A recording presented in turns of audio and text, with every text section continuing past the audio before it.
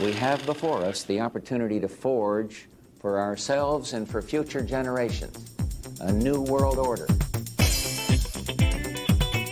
It appears as though something has happened in the motorcade route. Lee Oswald has been shot.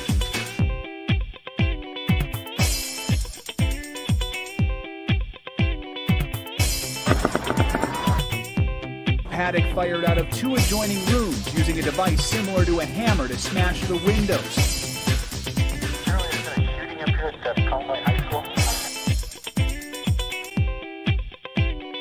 Several flying saucers there of extraterrestrial origin.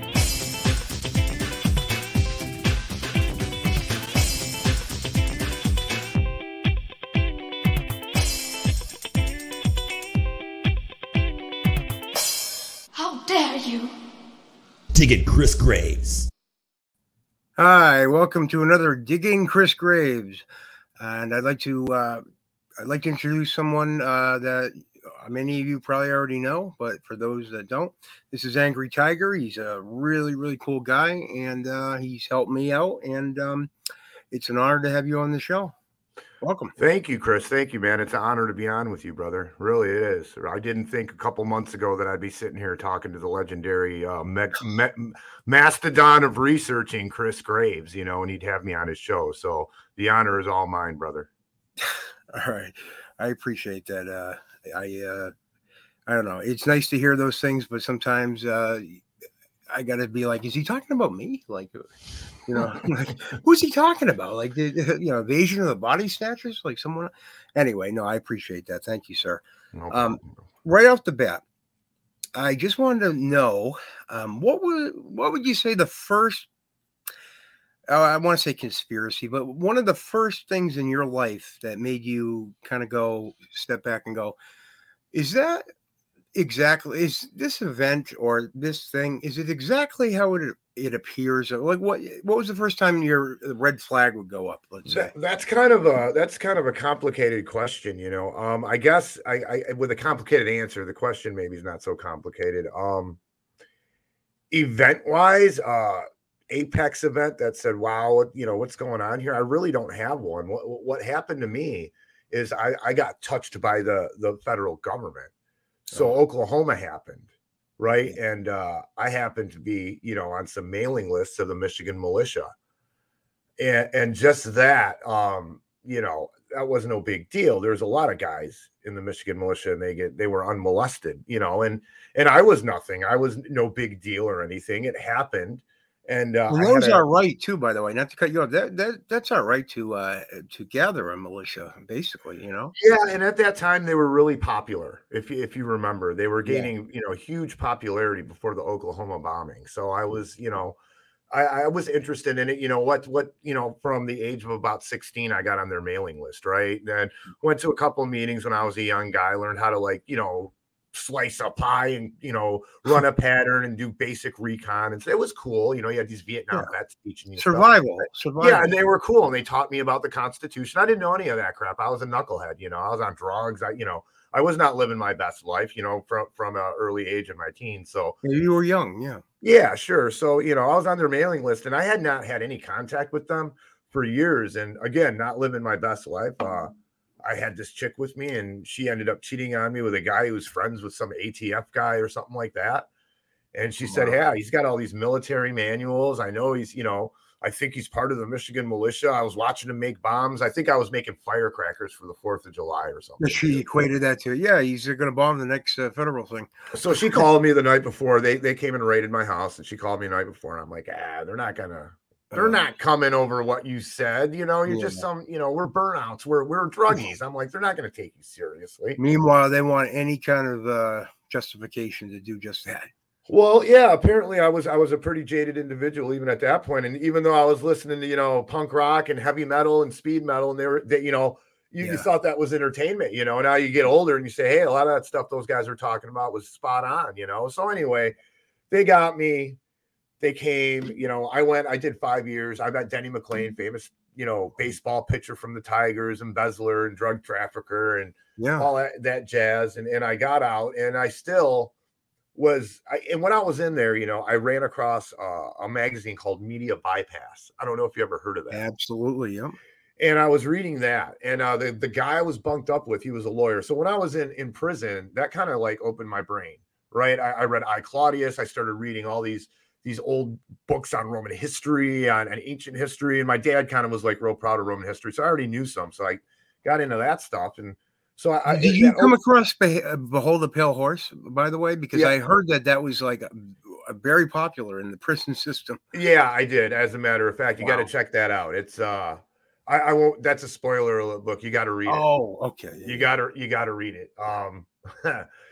Anyways, yeah, it is popular in the prison system. But I met a lot of guys. I met a lot of lawyers from the Genovese crime family, stuff like that. Wow. And so I was trying to get myself out of prison, so that familiarized myself with the law library, legalese. So I was, I didn't waste my time there. I lifted weights and I read. And that's what I did, and I worked in the welding shop. Those are the things that I did. So you used a really shit situation to better yourself, and I like that. That's awesome. Yeah, I made a couple appeals on my case, but that's when I learned about like the conspiracy law. Like me and you could have somebody sent to prison just because we testify in front of a grand jury. They did something, right? And it's on a smaller level. I was a victim of that. I had my freedom taken away for like a week because someone made up stuff. Yeah. Yeah. See, yeah. And that's not right at all, And then I looked at the 98% conviction rate, and, I wasn't a rocket scientist back then by any means, but I knew something was not right. That 98% of the people were not guilty. And I seen the nonsense. He had fishermen in there, dude, who caught a ton too many eel from Watertown, New York. And, the guy up north growing weed, who's not bothering anybody, all the basic stuff. But there was some criminals there too. But I mean, a lot of people, non-violent offenders, right? You're wasting 60-70 grand a year on having these people in here. Why? And you're taking them away from their family and their livelihood and all that other stuff. So and then you find out there's things like the prison industrial complex where they actually the BOP. Yeah, I worked for the BOP. I'm making like high-end stuff for other prisons. I'm welding stuff together for other, major corporations. Right. They're making stop signs and stuff nationwide for people. I mean, it's like slave labor in a way. Huge racket. Yeah, I made 25 cents an hour, and I worked underneath a pipe fitter. Wow. Right, but he was cool. The pipe fitter was a militia guy from Pennsylvania. Wow. So he took certain people under his wing. So I made the best of it. But so that I already knew something was wrong. Right. And then I guess, fast forward to Ron Paul, 2008. Yeah. I got involved in the campaign. He said something that made me think. He explained the Federal Reserve. I seen him somewhere, dude, and he was explaining how the Federal Reserve worked. And I'm like, what's this little old man saying? I had given up on politics. I'm like, forget the system, right? Right. I'm working for somebody. He was one of the only one talking about that, by the way, back in the 90s. Yeah, exactly. And I'm an auto body man by trade. So I always had a job, at that point I was still working for somebody. And then I got into the Ron Paul movement. I worked for the campaign. I was very passionate about it, knocked on doors, was a delegate. And I met this guy that I had to go, canvassing with, and he was a little bit older than me. And he's, we knock on a door and I'm like, hello, ma'am. It's this little old lady. He's like, did you know that the UN is going to take over America in 10 years? And I'm looking at him and I'm like, what's he saying? Right. And like, he just took over the whole thing. He's telling this lady, about fluoride in the water, all this stuff all at one time. Right? Scaring her. Yeah. Stuff I never heard of, dude. GMOs. Yeah. The government, all this whole thing. I'm like, wow, they're trying to kill us and mass murder. And I wasn't there yet. Right. I didn't know. So after we get off the porch, I'm like, look, man. And I still think I was smart in saying this. You can't do that. I go, whatever you believe, bro, you can't tell people this stuff because you just freaked that old lady out, dude. She probably thinks we're terrorists. Yeah, right. I'm guilty of that myself. I try to rein it in. Me too. Yeah. So I'm like, where did you hear all that stuff, by the way? He's like, you don't know? I'm like, no. He's like, Alex Jones. Oh, dude. Yeah. I'm like, okay. So Ron Paul campaign happens and ends, and there's like this void, right?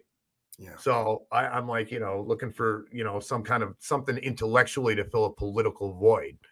Right. And so I check out InfoWars. I check out Alex Jones. And I'm listening to this guy and I'm like, What is he talking about? GMO food soft kill. What is that? What's cancer rates, or IQs being, 15% lower in fluorinated areas. What's he talking about? Fluoride's good for your teeth. This guy's a clown. Right. Yeah. So me being me, excuse me, being me, I said, I started researching the stuff the guy was saying and finding out, yeah, this is true. He's spot on. He just went about it the wrong way. And that was the event, dude. That was the Apex event. When it was the poisoning of the population with the food, the injunctions, and injections, or however. I'm sure you've heard that phrase before. Oh, so yeah, the food was poisoned, the water was poisoned, the medicine was poisoned, air. And I already knew the culture was being poisoned. So that was the apex moment. It was just a light went on, and I'm like, oh my God, everything that I've been brought up in has been a lie, and I've been busting my butt trying to stay in the system and do the right thing, especially after prison. Hard to get a job in certain dealerships. They wouldn't hire you because you're a felon and all this other stuff. And I'm working in this crap ass junkyard, right? Finagling cars for the $60 million man here, which he was a good guy that I worked for, actually. But, and it's all a lie. And dude, the liberation that I had at that moment. At first, there's the anger. It's then anger, there's fear, and then eventually a calming kind of. I'm like, what am I doing this for? I'm like, if this all collapses, I know how to hunt. I know how to fish. I love doing those things. I'll go live in the woods. Yeah. If everything's, if I lose everything, who cares? And dude, that changed my life. Because now the life that I live is not so much wrapped around monetary things or getting things that are flashy or anything like that, dude. I'm a very simple guy. Everything I love is free. And if all this wouldn't have happened to me, I wouldn't know that. For my inner peace, Oh, it is. And you're onto something there because, I've lost a majority of my belongings a couple times now, and I'm almost 40 years old. And to be honest with you, it in a weird way, not to make myself feel better, because I actually do feel this way. It's like a weight lifted off your shoulders. When people, they pass away and then their family has to literally get rid of all of their belongings, all this stuff. It's just like we accumulate all this stuff. And for what? I mean, besides the basics, it's like we're kind of programmed that way through our whole lives. We need to collect things, we need to, material stuff. But you're right. If there is a freedom in that, Yeah, there is. And then I went through the phase of wanting to tell everybody, right? So I think all of us involved in the truther or conspiracy theory, lifestyle, because it's a lifestyle. I know that you live the way you believe. I live the way I believe. I'll avoid GMO at all costs. I try not to drink fluoride no matter what. And if I do, I'm taking iodine. I studied this stuff. I studied nutrition. I was a certified personal trainer, all that stuff, so I know about nutrition. I study nutraceuticals. It opened all that up to me, man. Wow. So a lot of people are like, how do you live knowing all that? When I talk to my normal friends, right? Man, how do you walk around with that in your brain, dude? I'm good. Yeah.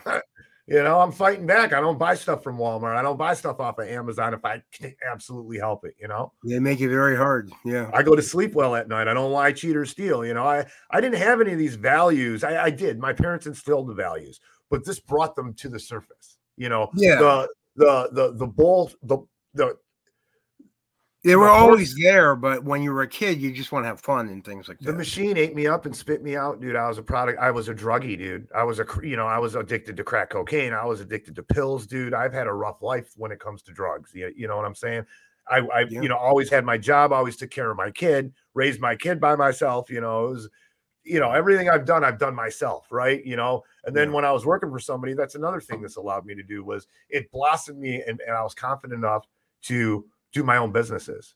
I got cannabis, happened in Michigan. I got into that. Then I got into environmental controls and lighting cannabis. Fireworks was my huge interest. I got into that. I mean, I've done wholesale, retail, public display, all that in a span of like 5 years, importing, exporting. So with all that, this environment of intelligentsia, of wanting to know more, of looking for the truth and being truthful with myself, learning how to do that, I have this whole movement to thank for that, so that's the main thing I want to point out to people. We're alone. Yeah. And you get ostracized, right? Yeah. Absolutely. We're ostracized, dude. We're so alone. We're a small percentage of the population. Our people put up with us and they love us, you know, and we love them and we love the world, or we wouldn't be upset about this stuff. That's another thing. Everyone I meet, like you love people, bro. You love the world, dude. That's why you're interested. Don't tell too many people that, because I like to give off the perception that you know, I don't like anybody. But yeah, I think you might be like George Carlin.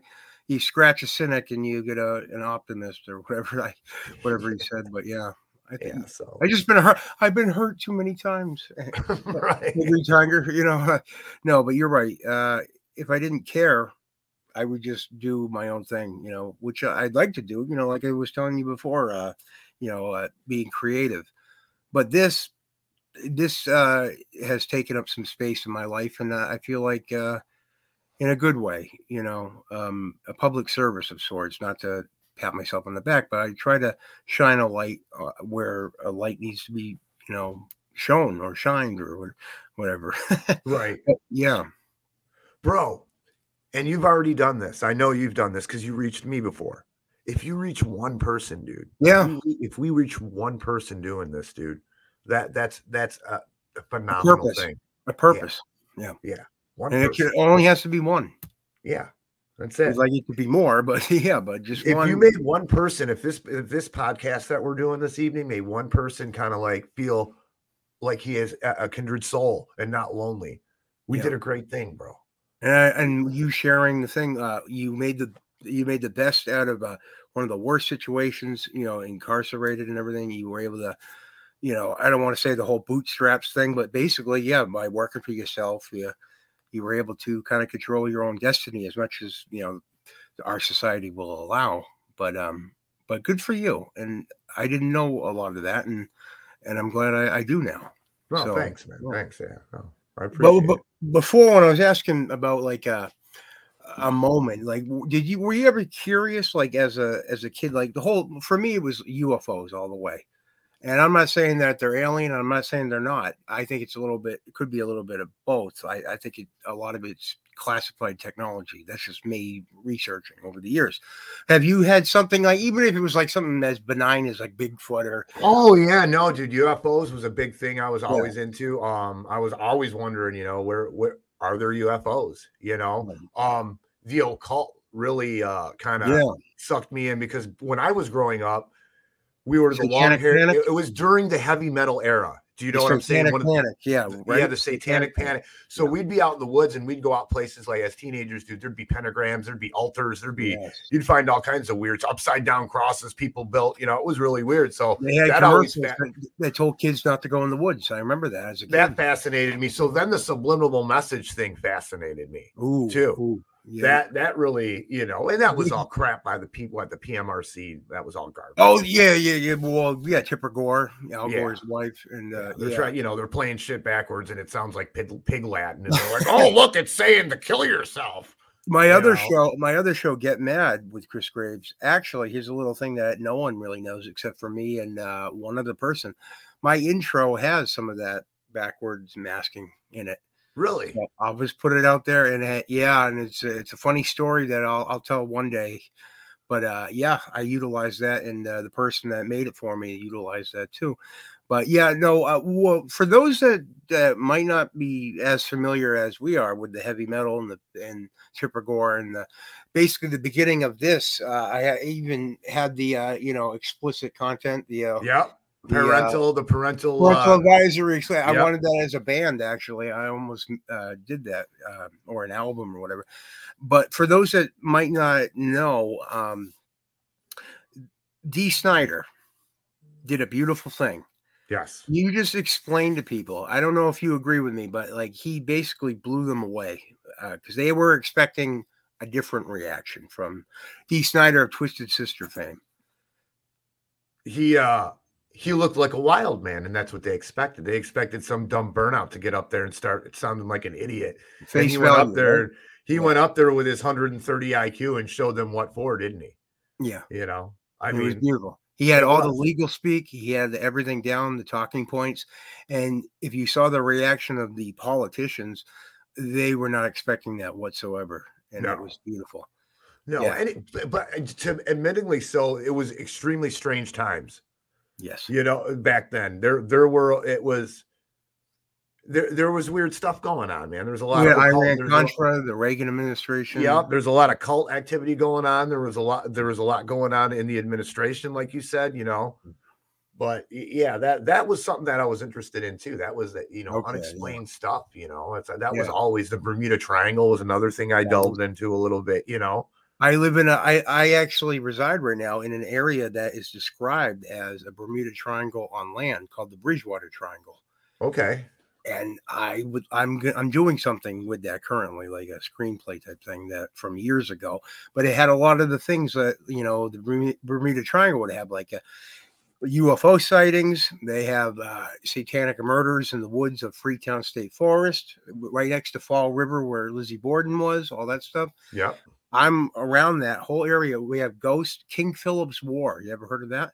Yes, I have. Yep. King Philip was the name of my high school growing up in Rentham, Massachusetts, right? Unfortunately, it's the same school that they made a movie about because some teenage girl texted her boyfriend and told him to kill himself, and he did. And they made a whole movie about it recently and all that. So that was kind of odd because I thought I was going to be the first famous person that. No, I'm just kidding. but it's just weird because the whole area, they say with the Wampanoag tribe of the Native Americans around here, a lot of them were slaughtered by, you know, the English settlers during King Philip's War. And there, you know, people think, you know, that the land was cursed because the innocent blood was spilled on both ends, actually, right. The English settlers and King Philip's men. And they think because of that negative energy, all this weird activity has been around, like a Bigfoot type creature has been sighted, thunderbirds that look like pterodactyls back in the day. A Brockton, Mass cop actually reported that, and he was basically ridiculed for the rest of his career for like 30 years, but he never changed his story. Weird sightings of weird out of place animals, ghosts, disappearing hitchhikers you hear about, like on Route 44 going to Fall River. Actually, all this whole area is just really interesting. And even growing up, I didn't really know a lot of this stuff. We had like that satanic panic stuff where teenagers would go and either put pentagrams, you know, spray painting, like tagging was huge back in graffiti and everything. So it's a really interesting, just, you know, from that perspective, that I actually grew up in that area with Salem, with the witch stuff. And, yeah, wow. There's a lot of activity in that area. We had a place called it was an old mental institution. We had a bunch of those, and they're always haunted and everything. Yeah. It was called the Northville Tunnels, we called it, and so it had tunnels underneath it, and it had tunnels from one facility to the other, and then it had a main tunnel that went all the way to this other mental institution called Eloise. And this is where I guess one of the plagues was going on here, and they were transporting people through those tunnels so they wouldn't get sick. Right. So yeah, we would go into those places, and yeah, dude, we ran across a seance, and you know, these guys had torches. It was at night. You saw that. You actually saw it. Yeah, dude, we're out there smoking pot with our chicks, right? We're getting high with our girlfriends, smoking weed, and you know, like we're just. A lot of it was rumor. Like a lot of people said, "Oh, I heard my buddy said that he saw." You saw one. Yeah, I absolutely saw one, dude. Tell me, like, so here's another thing. We were not normal kids. We knew, and it was known when you went armed.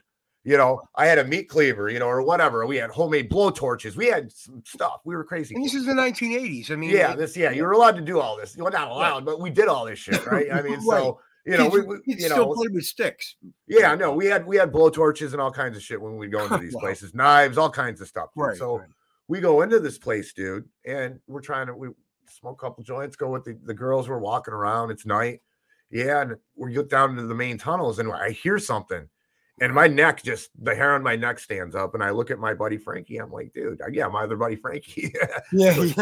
Frankie and some other guy. I'm gonna watch names because I don't think I don't want to say anybody's name. But so I'm like, dude, you hear that? He's like, yeah. I was like, you know, told the girls to stay there. So me and Frankie, we're the fastest guys, dude, and we go and we sneak up to see what's going on, and we see, dude, there's probably, I would say 14 or 15 adults with torches, with hoods on, dude, around an altar. Now, we had known about this altar. That's where we were going, right? To scare the girls, right? Where this big satanic thing and all this. And now that I look back on perfect date night. Yeah. Now that I look back on it, dude, that I know a little bit more about symbology, it wasn't just a pentagram and a bunch of idiots fooling around. It was full on Baphomet, occult symbolism everywhere, right? So did you notice, was there someone on the altar? We did not notice that, dude. But the problem is once we seen what was going on, we're shitting our pants, dude. We're like, oh my God, holy crap, let's get the hell out of here, right?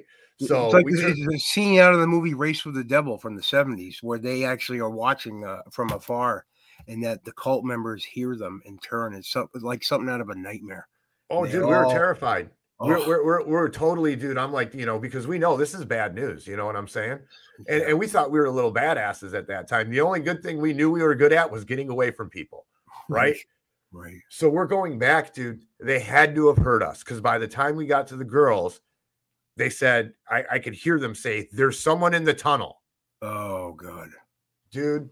Wow. Dragging these 16-year-old girls with us, by the hand, ripping dragging them, bro. Like I remember literally her feet were tore up from me dragging her out of those tunnels, dude.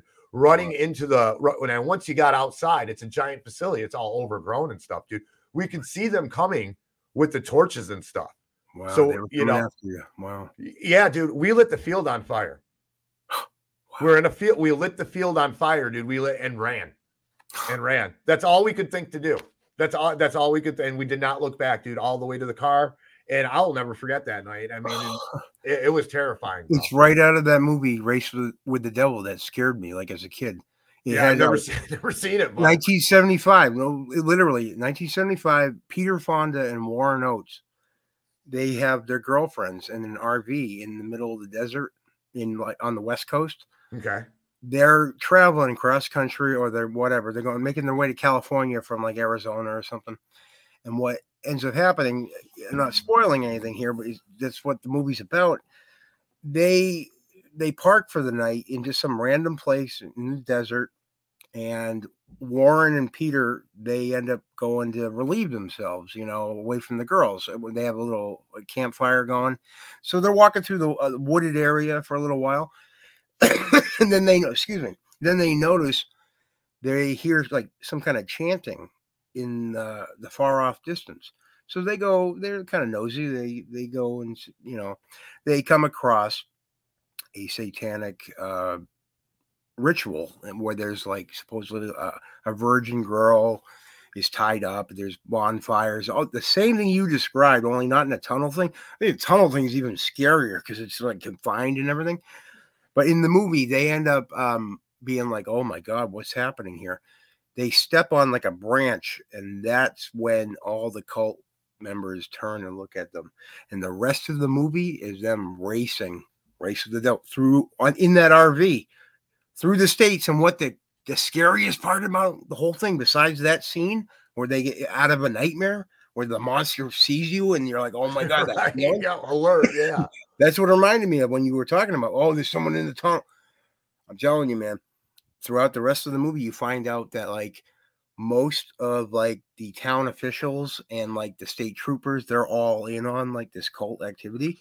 So it's like, and I hate to say it, but just with the work of like Dave McGowan with his book, Program to Kill, he makes a lot of connections with like Satanism from the 80s, all that stuff.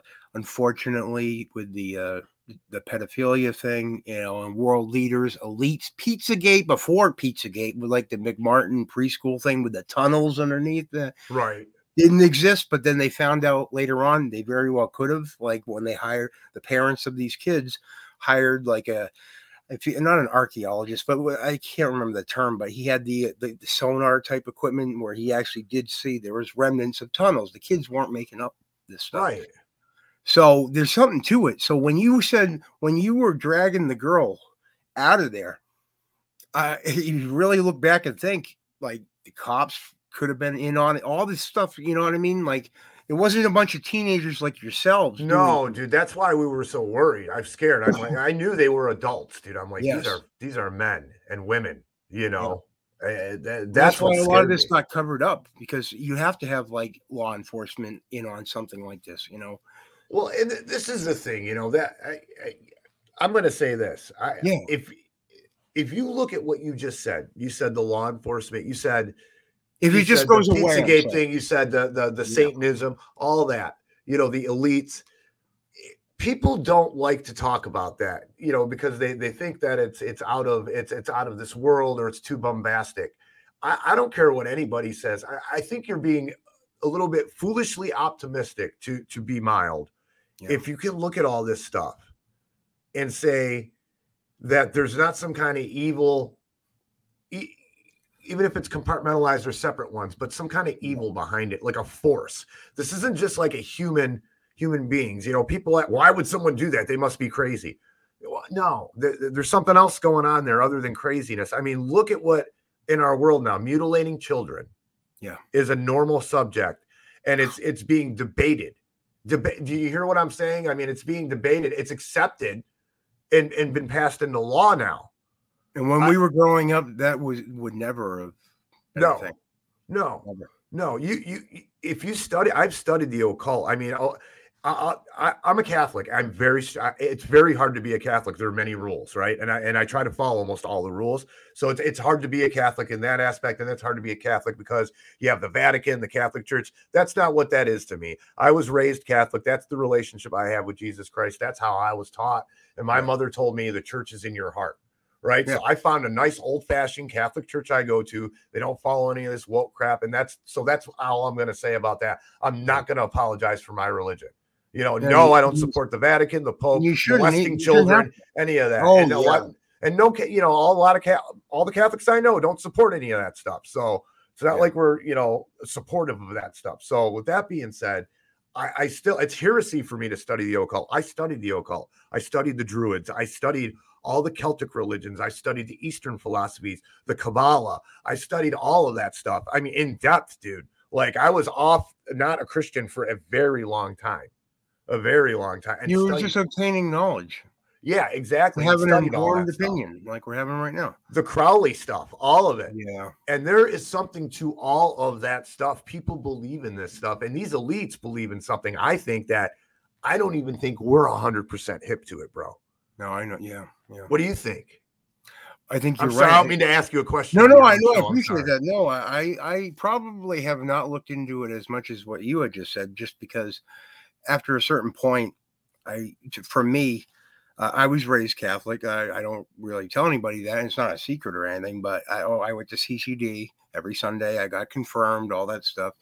And then I had a moment in high school after that where I, you know, started just thinking, and this is before like 9/11, right? Yeah, before even Columbine and stuff. I started thinking, like, is there a life after death? Is there like a grand creator? All this horrible stuff going on in the world, like how could there be an all-loving God? Or then you hear that, this God that you have to fear, all this stuff. So I looked into it a little bit because I was curious, you know, and that is one of the big questions. Are we alone in the universe? Is there life after death? Why are we here? Like the three big, you know, basic, the whys, the important ones in my opinion.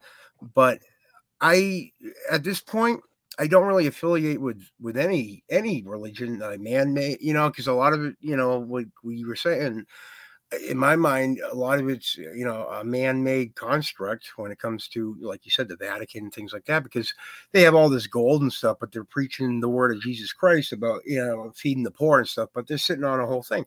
And then all the religions, they're all equal opportunity. And, you know, if it'll give peace to individuals to, you know, let them go on with their day. And like, because I've needed that kind of peace myself a lot over the years, even more so now. And if I'm not going to deny anybody, you know, whatever they may think happens to us when we die, or why we're here, or whoever or whatever may have or may not have created us. So I'm an open book, open mind.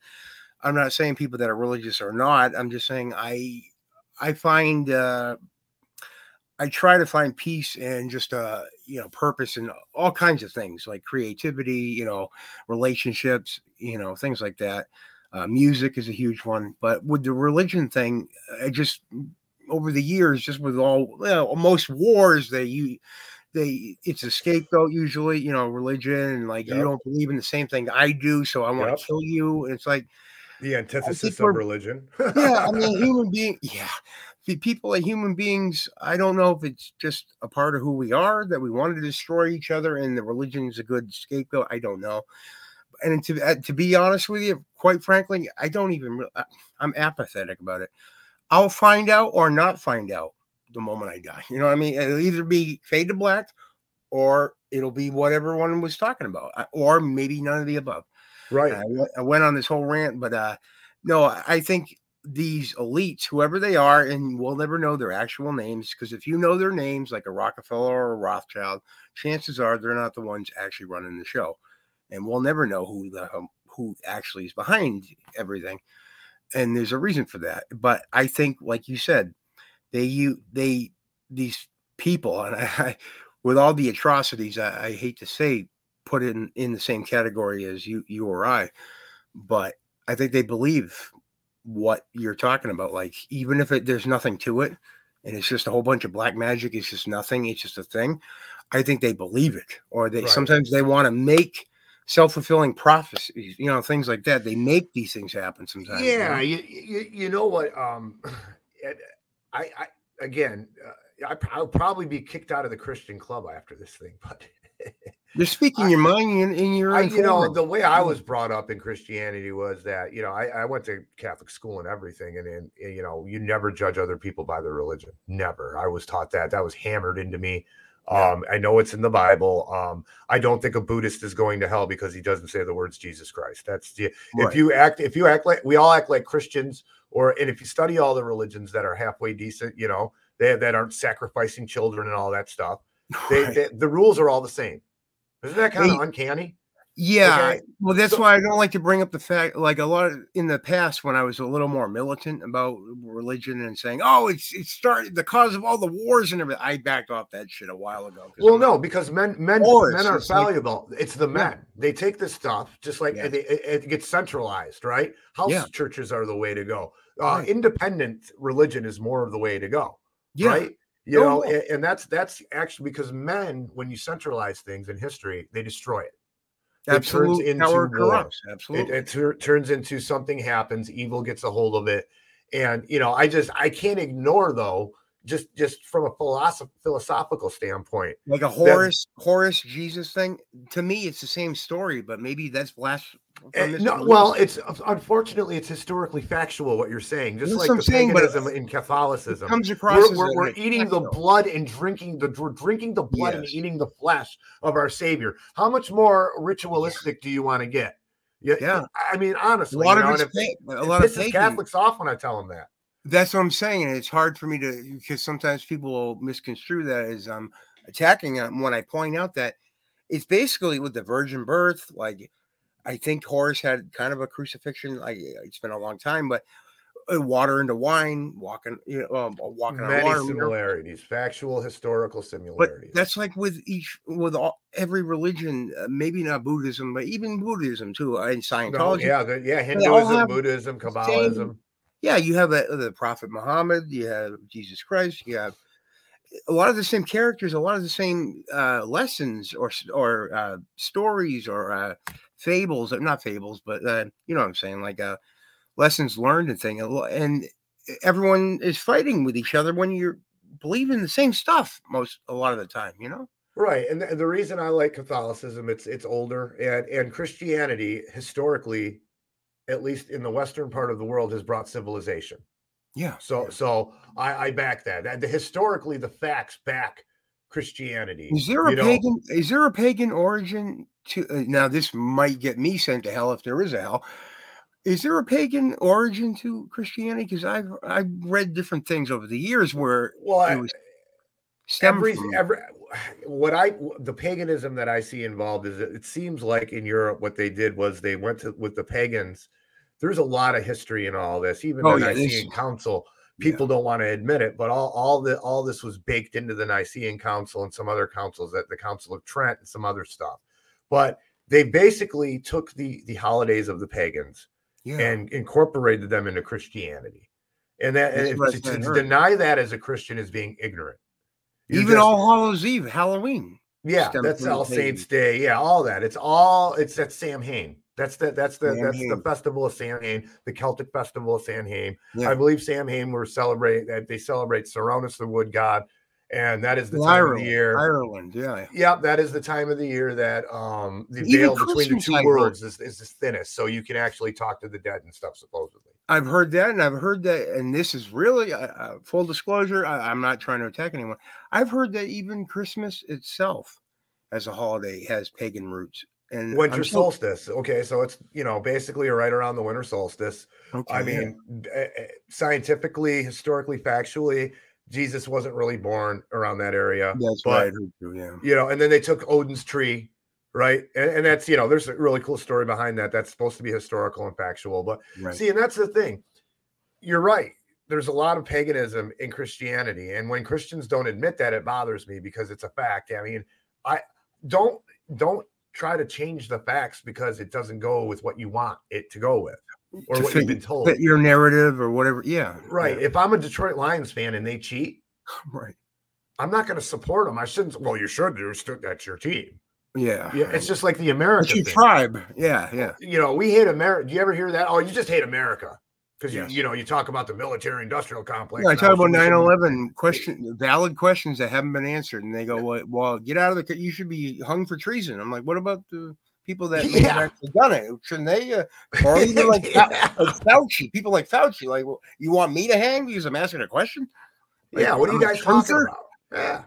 Yeah, wanting the truth was weaponized. A truther, But anyway, it's fascinating because I don't, like I said, when it comes to research, I'll be honest, like a lot of the religious stuff, I just didn't have, like, kind of like with the secret societies too, like with Bill Cooper, we're talking about, I just don't have an interest. I mean, it can be interesting, but after a certain point, they lose me with the numerology and thing. And there might be something to that too, but dude, I get voracious on whatever I'm researching for it. Sometimes it's years at a time. Sometimes it's days.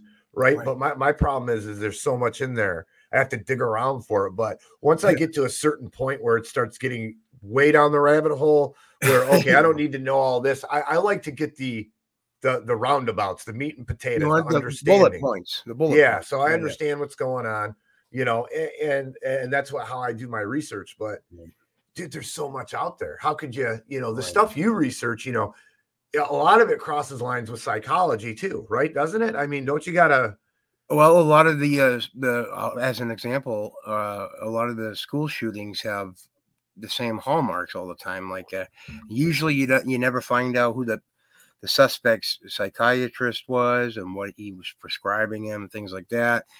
And then they also showed that a lot of the American, I forget, the American Medical Association. A lot of these syndromes and things aren't actual syndromes. I came to find out, like, a lot of psychiatry tied into like eugenics and things like back in the day, or like MK Ultra stuff, which, that sounds like it's science fiction, but it's actually a fact. I mean, they tried to destroy most of the files back in the 70s, but the Church Committee was able to unearth a lot of that, enough to show you it was a real thing. And a lot of that had to do with psychiatry, like programming the brain, to do things it wouldn't ordinarily do. And you have like the famous case. I'm actually still trying to figure out what angle Tucker had, but Tucker Carlson, basically outed the CIA a couple of weeks ago in the murder of John F. Kennedy, which a lot of us researchers already kind of knew or felt, but for him, he brought up Dr. West in that whole thing.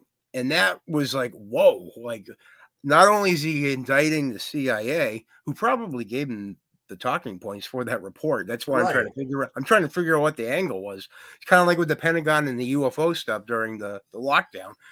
all of a sudden now, if you see a UFO, you're not a crazy kook. But for years, they would always, tell people to, call them nuts and have them ostracized. Now all of a sudden it's normal during this lockdown. So what, to make us not pay attention to that? I don't know. I'm not paranoid, but I'm saying there's got to be some kind of angle.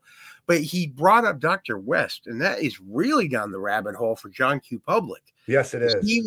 He was Jack Ruby. Maybe it wasn't his actual psychiatrist, but he went to visit Jack Ruby when Jack Ruby was on waiting on trial in jail, in prison, waiting for his trial to start. He actually visited him. Why is he visiting the Lee Harvey Oswald's killer, like in the jail? And and then you come to find out that he was the CIA's like top MK Ultra psychiatrist, and he's also connected to Timothy McVeigh of Oklahoma City. He's connected to Sirhan, Bobby Kennedy, Robert F. Kennedy's supposed assassin. I actually think it was Eugene Caesar, the security guard that worked for Lockheed Martin, that was behind Bobby. That's a different story. I'm going way down the rabbit hole. I'm doing what that guy did to that woman in front of you, scaring everybody. No, you're not. But yeah, but what I'm saying is, for the fact that Dr. West was brought up on Tucker Carlson, like I don't know, that's a real rabbit hole thing that I never. Here, let me ask you a question, if you don't mind, dude. So for guys like you and Don, okay, because I know that as soon as West's name came out of Tucker's mouth and Don knew about it, his ears might have had to have popped up, right? Yeah. So, what does that mean to you guys to hear that? I mean, what like you said, does it creep you out? There's an angle. There's an angle that I'm not seeing or not considering right now, because Jason Barker, your co-host and producer of the night, Jason Barker. We did a Digging Chris Graves, the previous episode. We went into Operation Northwoods and all that. I've seen it. That was excellent, dude. Thank you. That was all Jason. Seriously, like I wanted to do that as a show for a long time, and just having him on board gave me a kind of a credibility that I wouldn't have had if it was just myself. Nice.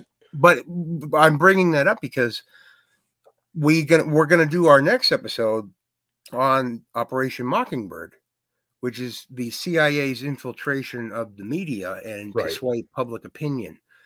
And that plays a big part, and especially with the wars that we keep finding ourselves in, and trust the science, all these buzzwords that get people going, insurrection, all these things are done. So when you ask me about that Mockingbird is still alive and well, and even in the alt media, people, other conspiracy minded people might not even consider that. That doesn't just go with the mainstream media. Over the years, it's been outed that there's been a lot of different, disinfo type people. I'm not saying everyone is, but because you can't really prove it, until you can out them with evidence. But a lot of the time, these people, they do questionable things and make you go, well, why is he saying this or acting that way? And like, was he influenced somehow? And with Tucker, I think his father is actually a CIA agent or some kind of CIA affiliation. He was involved with Radio Free America or something like that. One of those things back in the day. Yeah. That's like basically a propaganda channel, right? Yes, basically. Yeah. So, I mean, I'm not saying he got it from his father, but anytime you have anyone that has a platform that's huge, like in the media, you got to just have in the back of your mind not to be paranoid and not to think that be skeptical of every single thing. But for the most part, think for yourself. Does it make sense? I mean, they would never allow that report to be on something like a Tucker Carlson years ago, let alone having the MK Ultra's like top psychiatrist be outed. Yeah, that guy, his fingerprints are all over all kinds of stuff. When I was going through Don's book, which one? Hidden History. Yeah, Hidden History, dude. That guy's everywhere. Dave McGowan wrote all about him too. Like he was huge in the Program to Kill. Yeah, how come nobody ever points this out? Hey, guy, I'm not no expert, but FBI or CIA or whoever, there's this guy over here, the psychiatrist. He's involved in all this stuff. You might want to look at that. Why is he I'm just an auto body guy, so right? You're just a layman, John Q. Public. But it's like that's a valid question. Why is he affiliated with Sirhan, Jack Ruby, Timothy McVeigh? I'm leaving out a few. I don't want to say a couple more because I can't. Right now it's not in front of me, but he has a whole laundry list of like people that had questionable motives in the crimes that they were accused of. So I don't know what to make of it. It's one of those things. There's an angle there that I'm not seeing yet with Tucker. Right. I don't know because I don't know why they would want to normalize that, like the UFO thing. Like I could see that maybe being a distraction for a little bit from the race riots, which were a distraction from us being locked down, which was a distraction from whatever. On and on. Let me ask you a question. Do you think Tucker could possibly have gone rogue? Because he's been dropping truth buzzwords, dude, for about 5 years now. Well, he did it with Vegas. I noticed the Vegas shooting. He brought up the other suspect that was going to be arraigned, and then it disappeared. He's usually 3 to 4 months late, but he whitewashes a lot of Alex Jones stuff too. He regurgitates stuff. You'll hear on Alex Jones, like I haven't listened to Alex in a long time, but you'd hear on Alex, and then a month and a half to 4 months later, depending, Tucker would be reporting on it in a whitewash kind of way. Yeah. You know what? I don't know. Do you think Alex? I'm not going to say what I think Alex is, but I don't trust Alex Jones. I think he can be entertaining, but something happened to Alex Jones, dude. I don't know when, and I don't know where. Well, I'll just say people can look on YouTube. It should still be there. Bill Cooper goes over Alex Jones's Y2K special, where he's basically saying that the world's coming to an end in real time. Yep. He critiques the whole thing about how he's trying to spread fear, where there's no baseless, there's nothing going on Y2K. And then even Joe Rogan and Eddie Bravo, when he was on Joe Rogan with Alex, asked Alex, what was the deal with that Y2K thing? And Alex gave the same like lame excuse that he did during the Sandy Hook deposition. He said he was going through a psychosis at the time or whatever. Did Alex push Planet X too? Alex never, until recently with the interdimensional, like, do you remember Planet X? It was Narubu. Yeah, the Anunnaki. I know all about this. Yeah, I went down that rabbit hole, like when it came to aliens and things like that. I don't know what to make of that. They wanted the gold. They wanted gold for their ozone layer, and that's why gold is worth so much. There's a whole thing behind it. But Alex, for the most part, would stay away from the cosmic type conspiracies. He was really grounded for a while. And he had a lot of good information. And I think that there was a reason for that, because even Alex would boast about how he had CIA people in his family. People don't point that out. You know what I mean? So I don't made us all crazy, dude. I think he was given street credit in the conspiracy circles, starting really with the Bohemian Grove, with him sneaking in. He would have been murdered on site if they didn't want that video being filmed. You're not sneaking into Bohemian Grove. Bro. No. I think he was allowed access to get that street cred. So people that I know in my life to this day, I won't name them, but a couple of them too.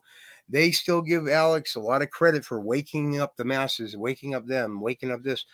I think it was really kind of like how the Sandy Hook trials, I feel like, were engineered to make it so that, we're too scared to ask questions because we might have to pay $2.3 trillion. Just like with January 6th, it was to scare people from having the right to protest. I feel like these things are kind of engineered in a way, years in advance. So when I say that, maybe Jason's right when it comes to speculation here. Maybe I shouldn't be speculating, but I've been studying Alex and watching him since the late 1990s. So I think he was given access. Than me. Wow. he was given access at certain times that would get him like street cred, for lack of a better term, like with people like us, that are questioning things, to a point where he basically took Bill Cooper's whole persona, and Bill Cooper got his ass shot to death in 2001. Bill Cooper predicted 9/11, right? Yes, in I know. June of 2001, because he saw the trends. He saw they were pushing Osama in the news all of a sudden, and he basically predicted it. But Alex gets the credit for predicting 9/11 because he did what you just said, how Tucker whitewashes like Alex's stuff a month later. There's a famous footage of Alex predicting 9/11, but it was a full month after Bill did. So he basically, and he was admittedly a huge fan of the Hour of the Time, Bill's radio show. He does what other podcasters do with him. Yes.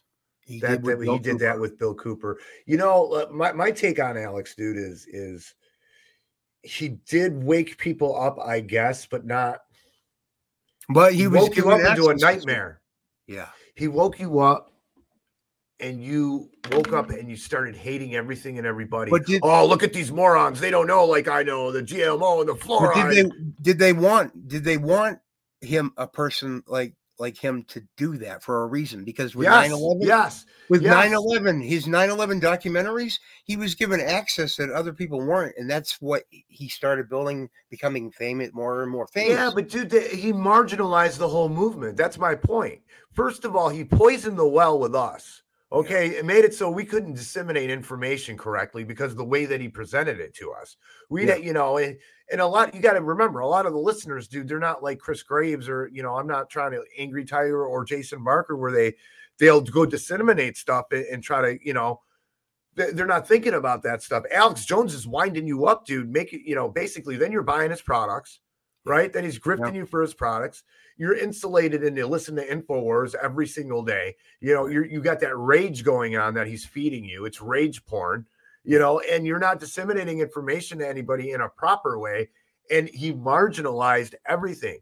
They listen to Alex Jones. He believes in the lizard people. He's crazy, you know? So anything to do with the truther movement, dude, starting with that 9/11, that's the first thing I thought is like, he's making it so no one will ever look at this because this crazy guy's the one looking into it. And everybody thinks he's nuts already. Look at 2015. You might really disagree with me with what I'm about to say. Maybe you won't. I'm not really sure your stance. I think I know, but I don't know for a fact. The tide started to turn with Alex right around a couple years after the Sandy Hook stuff, and people that started becoming like a Pizzagate, like lightning topic you were shunned from even bringing up or at all. Around that time, he starts pushing the Trump stuff. Yep. And Trump is what I think Alex is. He's playing the part. Whether he knows it, whether it's on the surface or not. Like, I won't go full MK Ultra stuff, but I'll leave that possibility there. With Trump, Trump was given the things to say to get people like us. I was never a Trump guy because I always thought even Donald Jeffries, I'll give the two of us credit there. We kind of saw, Don gave a name for it, the Trumpenstein Project. Yeah. I didn't have that term, but I agreed with it even before. I think around that time I started becoming familiar with Donald Jeffries through his interviews and things like that. But what I had been woken up, not woke, but I had been awake. Yeah, they stole by people like the late Dave McGowan and the late Bill Cooper. And I know they're both dead, but that gives them a lot of credibility that these other guys that are still kicking and making money that they don't necessarily have. So when the Trump thing, he went from being a guy who was saying how the left-right paradigm, right, is the left and the right are the same thing, all that, which I agree with you. I think that it was all a show. Everything's a show. I think when he started going towards this Trump thing, he was playing the part because Trump was the late, kind of like Elon Musk is the technology version of both of them. Yet another puppet, kind of like Biden, all these presidential people, they're puppets. They're just a figurehead. That's all. Yeah, no, you're right, dude. You're right. No, I'm sitting there. Okay. And I fell for Trump in the beginning.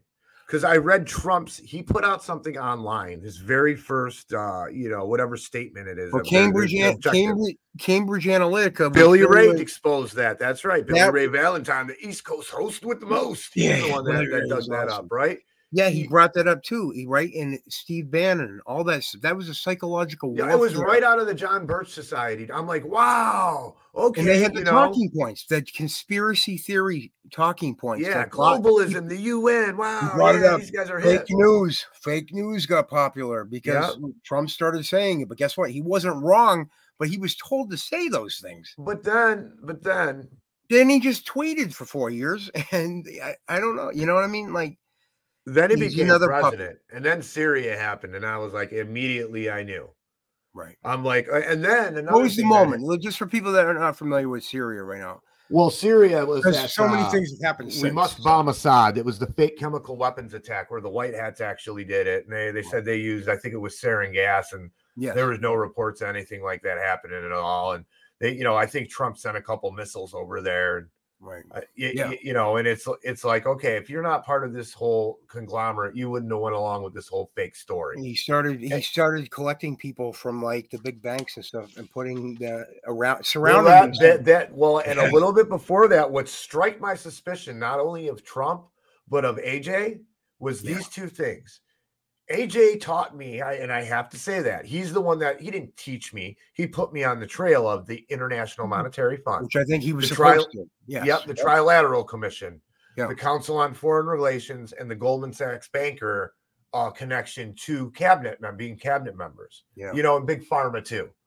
Pharma. So when he didn't go over Trump's cabinet members, and you had the Rex Tillerson, who I knew was an environmentalist, just from knowing who that guy was. Right, big oil guy, and he put all these, schmucks in here, and they were all against Trump before that. They were all IMF, CFR, Goldman Sachs, military-industrial complex. Military people. I'm like, no, nothing against the military, but that was kind of like not too many military people in the cabinet nowadays, right? So right, and let's also remember when the birther thing. Remember, people were like, Trump's racist. He brought up the birther thing. No, Hillary Clinton started the birther thing in 2008. Yes. I'm just saying, I'll give Trump that. Yeah. Nobody remembers that, dude. No. That's buried in the fish, like the Russian collusion. The goldfish mind of the American public. That's they're all the same. They're all the same. Remember the Russian collusion thing, right? It was supposed to be, is Hillary in with the Russia? It was the same thing, and then it got flipped. They flipped the script. Yeah. That's all they did. So those two things, dude. I mean, when I seen those things, I'm like, oh, this is all shenanery. And now Alex is involved in it, and I can't trust him anymore. And then David Knight quit. Then David Knight got fired. And I couldn't listen to Alex anyways. All I was listening to was the David Knight show for like the last year or whatever it was. And I give David Knight I have a lot of respect for the fact that, he may have been let go by Alex, but he put himself in that position to say, I'm not going to push the Trump thing. Trump's not right here. And over a few other things too, and he's like, I'm not going to do that. So he stuck to his guns, and integrity, I think he's better off where he is now with his own thing. But I give him a lot of integrity, and what did you make of the Q thing too? Because I seen that right away. I mean, I know you knew. I mean, I'm like, oh, this is psyop shit. I got people calling me up. JFK Jr. They're saying like he was Q. I'm like, I'm fairly certain I talked to the last guy that talked to John F. Kennedy from the air traffic control tower. I'm pretty sure John F. Kennedy Jr. is dead. Like he's been dead since 99. He's not coming back. He's not being the VP to Trump or whatever, Another thing that alerted me to Q was how much of the general public on the right who were Trump supporters were lapping it up. I knew it was a psyop, dude. I'm like, I got friends who, they're Trump. I felt bad all of a sudden. Yeah, I felt bad because there's a lot of hope there that they would have these secret tribunals to get ththese people justice finally. Yeah. I get that because there's no hope anymore. But I've been researching this stuff for so long. I'm kind of glad that because if I hadn't been privy to this stuff, I probably would have been sucked in with the same thing. So I don't fault people for. And now they've divided the country hugely. They've identified anybody who thinks in a more of a right wing or libertarian kind of a mindset as a terrorist or dangerous person now. So any kind of rebellion that would come from that vestige of the republic is gone, dude. It's going to be labeled as terrorist. You're not January 6th. Hence January 6th, which I think is also engineered. Yeah, absolutely. And those guys led the lambs to the slaughter. Yeah, and people don't. I already forgot that. He said, I'm going with you. What did he do? He hightailed it back to the White House, and on video is sitting there drinking champagne and cheering. He's wearing boxing gloves at a certain point. People are getting killed. Yeah, during this.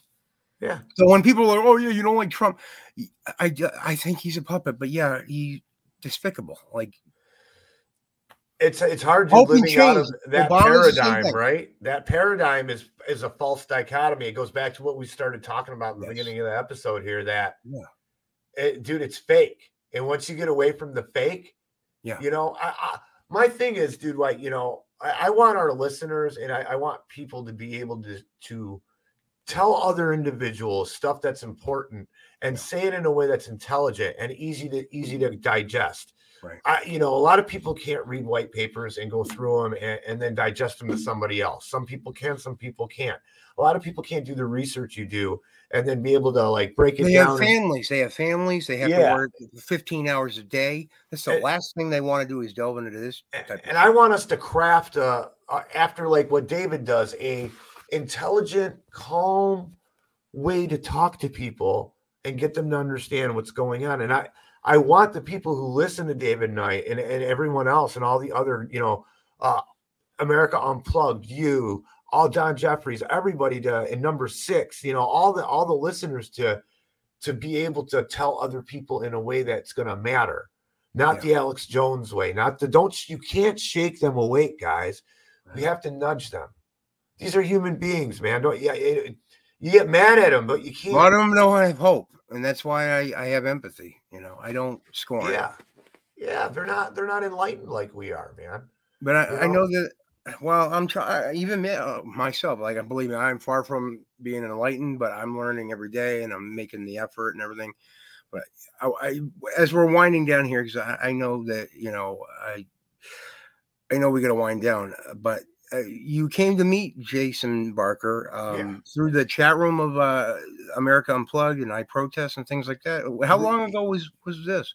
Really crazy thing. So, we were all listening to David Knight, and I'd heard about Jason Barker. He'd write in some stuff. David would read it, his exemption letter. I think it was the first I heard of it. I thought he was a younger guy, by the way. And then, to be honest with you, I really didn't get involved in the chats very often, on Rockfin or anything like that. I think the first time I really kind of got involved in the chat was on Global Warning when David started doing that show. Right. And I said, I'm going to ask questions in the chat. That's a good way to communicate with David. Yeah. And that's kind of when I got noticed in the chat a little bit. And I'm kind of, backing off, people don't know me. I don't know them. This is just a chat, whatever, and then I started talking to these people and I was like, wow, they're pretty cool people here. Right. Well, like-minded. Yeah. Yeah. A lot of like-minded people. So I think it was a night we were watching Global Warning or something. And Jay's like, hey, does anybody want to help me try something out? And I'm like, yeah, why not? I'll help you try something out. Yeah. And it was this StreamYard. And how long ago was this?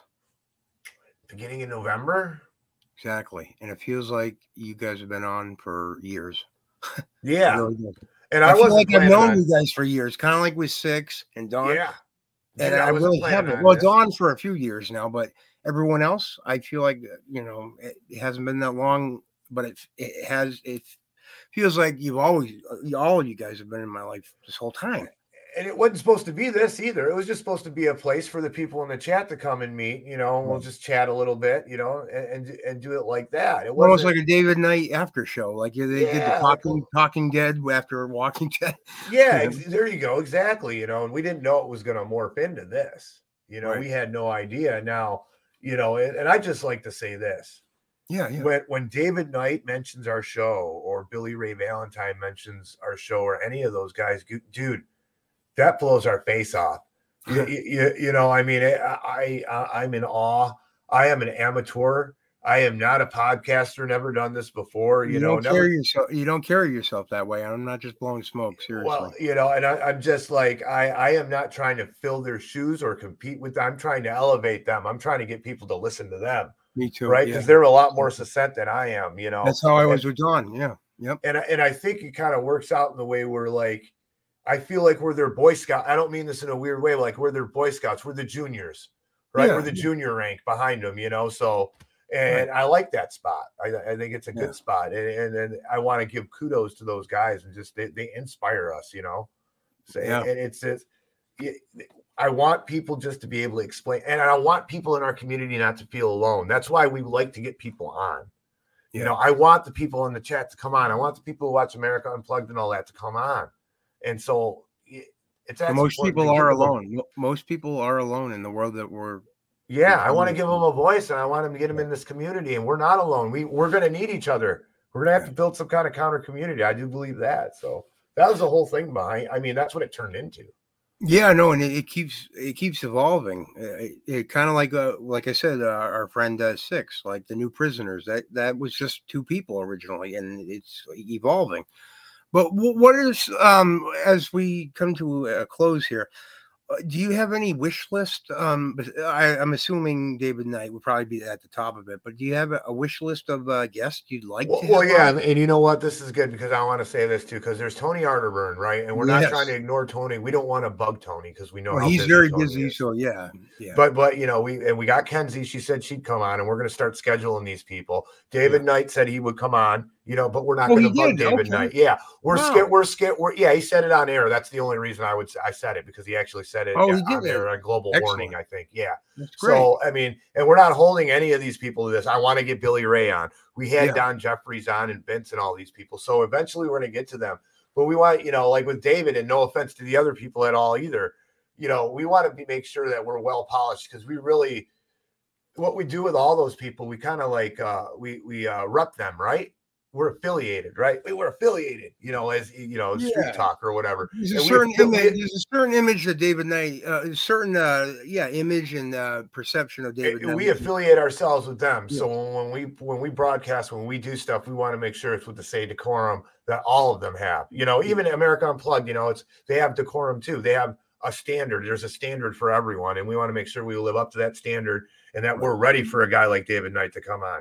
I mean, and that's no offense to anybody that we've had on or are going to have on before him, but he was the guy that this was Knights of the Storm. That's So even the title, it's like it was his seed. Yeah. His seed started this, and I'm proud of it. I'm super proud of it. So I totally get that. And all right, so we went through that, and the ultimate goal for you, and just in general with the show and. The ultimate goal is to reach those people, man. Get that person so they don't feel alone. Get the spirit. I want everybody to feel this spirit, whatever you believe in. I believe, I'll call it the Holy Spirit, but there's a spirit moving us around and moving us to do these things. I feel it when I'm doing this. I know you can feel it when you're doing it. I feel like when everyone is starting to meet now, I will say there's something to that. There's providence going on, and I want people not to feel alone, and I want them to be able to let the rest of the people know in this world who are close to them or their friends. And I want them to be able to do it in an articulated way or a basic way. So, that's my main thing. That's great. That's fantastic. Do you guys have a website, a way for people to contact you? We do. Okay. So we've got the Knights of the Storm. Oh man, Jay's going to kill me because I don't remember all this stuff. He's the super producer, but we do have a website. If you go to our Twitter at Knights of the OTS, there's a link right to the website. And we got all kinds of great stuff there. Our show times, all the people that we mentioned, showtimes, Gardner. Yeah, you're providing a service that I haven't seen anywhere else. So what exactly is that? It's like a TV guide for podcasts, right? TV guide for podcasts of people that we believe are pertinent and have good information. And you're on there. Number 6 is on there. We're gonna get Gerald Salente on there, another guy named Gregory Manarino. I think we got Charlie Robinson on there. We got Don Jeffries stuff on there. America Unplugged, all those guys. So that's great. Yeah, I know. I think it's there's one that will I think it's the knightsofthestorm.com. If not, it's knightsofthestorm.com. But I know there's definitely KOTS.com that will get routed or whatever the word is, so that they can find you guys. Jay's pretty good at that stuff. And then I've got probably before the end of the week, I'm going to be my first Substack's coming out. Really? Yep. So there's going to be some writing on there, from time What's to time. What's the official address for that too? I think it's going to be Angry's newsletter. I think, I've almost got it all culminated. Yeah. So, you'll be one of the guys I'll be sending one of my test things to, because you could do that. But awesome. I'm going to have that, and then I'm going to do some writing on there, and then I'm going to be doing a lot of like shorter videos and stuff. Okay. I might call it the Tiger's Den or something like that, but I got a foreign correspondent for the Middle East that I can talk to. You do? Yeah, he's got connections in the Middle East. So he can tell me when stuff pops up there. I can do Man on the Street in Detroit.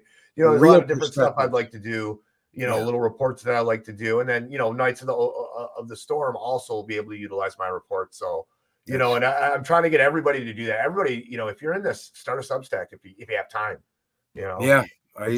We got to promote yourself a little bit. Right. Yes. Because then you're promoting, when I promote me and then I promote you and then I promote Knights of the OTS, then we're promoting David Knight and Billy Ray Valentine. It's a promotional tree. I've been doing and it everybody for a do the while, Twitter thing, man. Yeah, I love that. Yeah. Okay. This will be the last thing, I promise. Gotcha, brother. Can you describe for people that might not grasp just how to I know exactly, because like I said, we had a phone conversation a little while ago. I've been doing this to promote like all my friends' work and all that stuff. But you actually brought something else to my attention that I thought was great. You have a way of beating the algorithms with the censorship. Can you just explain in layman's terms exactly what they have to do to be able to do that? So there's 3 steps. The first step is you find your person that, let's say it's the Chris Graves show. Say it's Digging Chris Graves, and you want to retweet his show. You quote the tweet. You go to retweet. You go quote. It's right. You go down to quote tweet. Okay. And then after that, you put @ and you put Chris Graves. Okay. And you'll start typing Chris. And if you follow him, his name's going to pop up and you press it, auto whatever letters you're at, it'll start to list everyone that has exactly. Yes. So do that with all the people that you want to Twitter to notice, that you want people to hear from, right? Especially people that might actually be shadow banned right now. And exactly. This is the way. Our friend Rhonda had that the other day. She didn't get any of our updates for a whole week. She was telling me. Yeah. They're getting worse with it. Yeah, they're getting worse. But if we keep at this, because I noticed. So anyway, and you fill that up, like Chris told me this. Fill that up with everybody. And here's another thing, though. You want to put your friends in there, but if your friend's got 2 followers, that don't help. It's kind of taking personal. It's not the purpose of this. Isn't to be nice. It's it's as many eyes as on it. Yeah, trick the algorithm. I put certain people in because I know they will retweet it. Yeah. You know what I'm saying? But everyone that they have as friends. Yeah, put in all your main people. So, like with me, it's Chris Graves, Tony Arterburn, Billy Ray Valentine, Liberty Terry, which is David Knight. Knights of the OTC, number 6. I always put like people I'm for sure, and I'll switch it around sometimes because I might run out of room. Gardner Goldsmith, but then Tucker Carlson, he's got 250K followers, 1 million followers.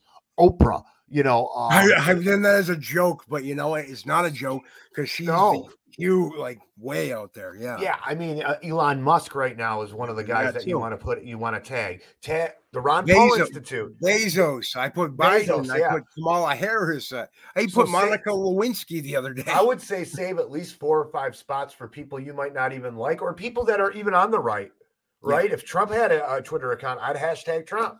Yeah. All the people that follow him, right? Or so I had George Bush, and then I had Chelsea Clinton. Yeah, there you go. I mean, that's beautiful. Yeah, all the whoever the Democrat candidate is, you're definitely going to want to hashtag that person. Yeah. Same with the Republican candidate, because those are all new people following them on Twitter. That you get one person. But anyway, so you do that. Yep. That's so quote tweet and then put in as many people as you can. Save 5 rooms for 5 big names with huge followers. Exactly. Right. So that tricks the algorithm, because now you're being seen in other people's feed. You're tagging other people.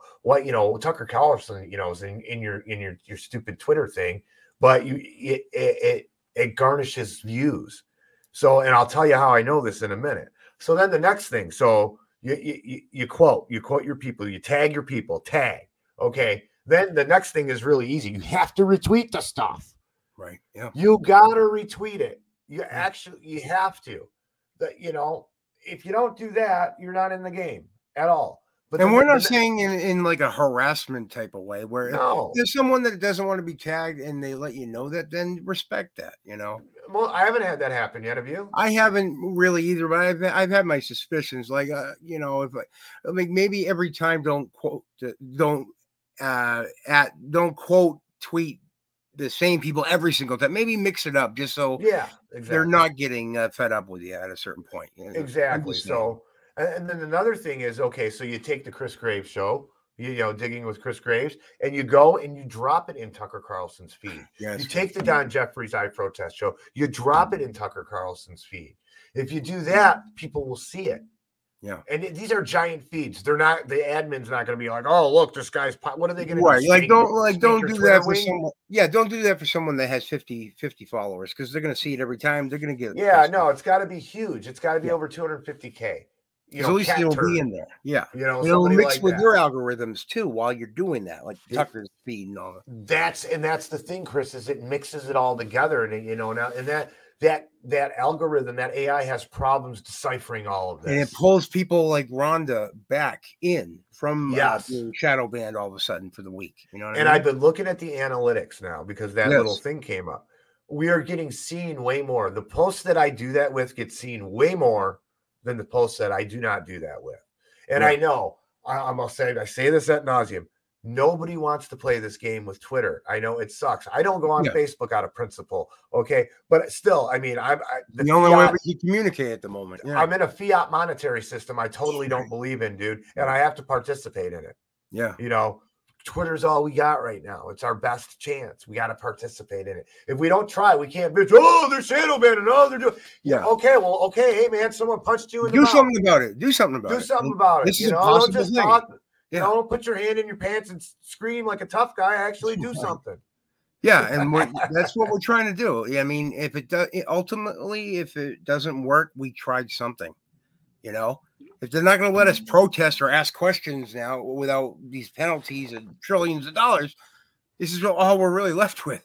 You know? Exactly, guys. I mean, I can't do anything on Facebook. I can't do anything on YouTube. Yeah. They're letting our video stay on Twitter. Okay, yeah, it's shadow banned, but okay, let's trick them, man. Yeah, let's crawl into the barbed wire, dude. Let's sneak in. The other episode, the Operation Northwoods. No, actually, the one I did with Dawn and Dawn's son John for the year-end review. That was great, by the way. Oh, thank you. It was all them. Believe me, I appreciate all you guys. Jason let me know that he did some testing and experiments, and he noticed that it said that there was only one person watching, when I know for a fact, based on my cell phone, that there were other people telling me they're watching live, and they only came up as one. And here's the thing that's weird about this, guys, though. Here's a weird caveat. The whole time I was watching, it was 4 or 5. And Jason was texting me. So that's weird. Yeah. You know, it's so weird. Yeah. Because I had 10 people. I knew because it was right behind the camera or whatever. So I would look every now and then. But Jason said it said him, one, and that was it. Wow. We know for a fact it was not just one. Right. So I don't know what that means because like, the algorithms are getting screwed with, or I don't know if it's successful or whatever. But in the end, it said I had more viewers after the fact. But during the live thing, everyone had a different number apparently, because I didn't know that you had 4 or 5. No, it's weird. Yeah. And that's the thing. You know what, guys? The algorithm, let's attack it, man. Let's use it against them. Tag, tweet, drop. Tag, tweet, drop. That's all we got to do. Get your listeners to do it. You know, when I talk to number 6, if I ever get the chance, I'll be like, dude, tell your listeners to do this, man. Well, that's the next thing that we're working on as we come to an end right now.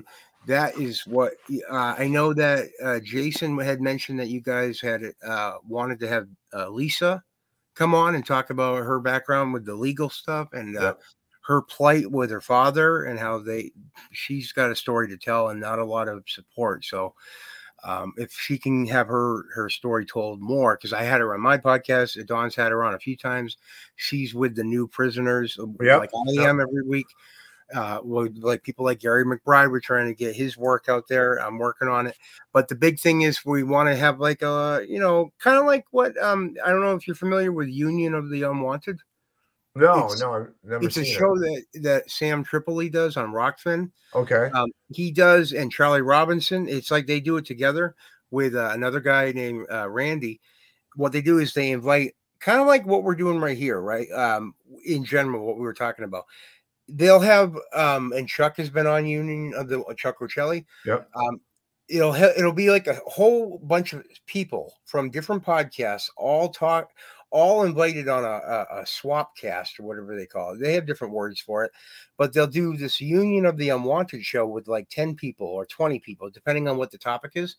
And usually Charlie Robinson is in there all the time. Sam Tripoli of Tinfoil Hat, and Joe Rogan fame, he's friends with him.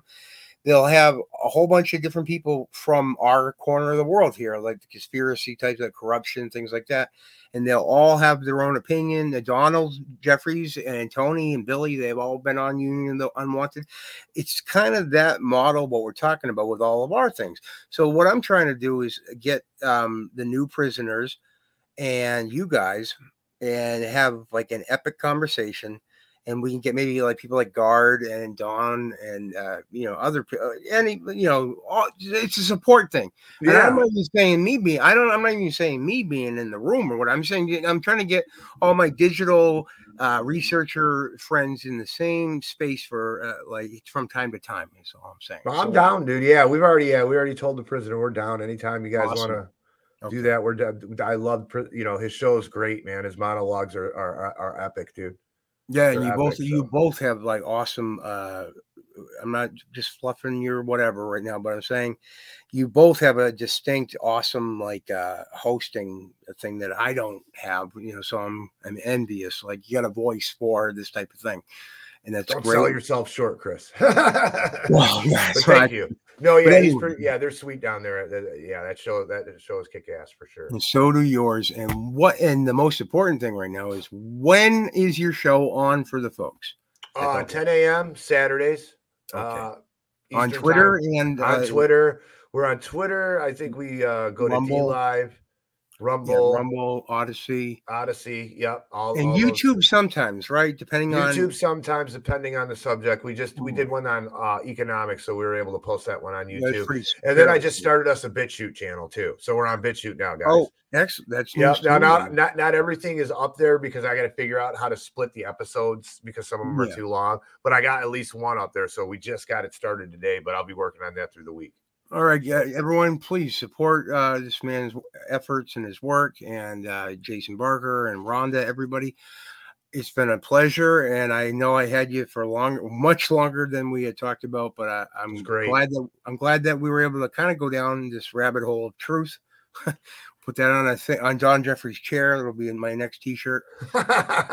You have a great night, and I can't wait to do this again. And we'll talk to you soon, everybody. And, it was an honor, Chris. Honor. Thank you very much, man.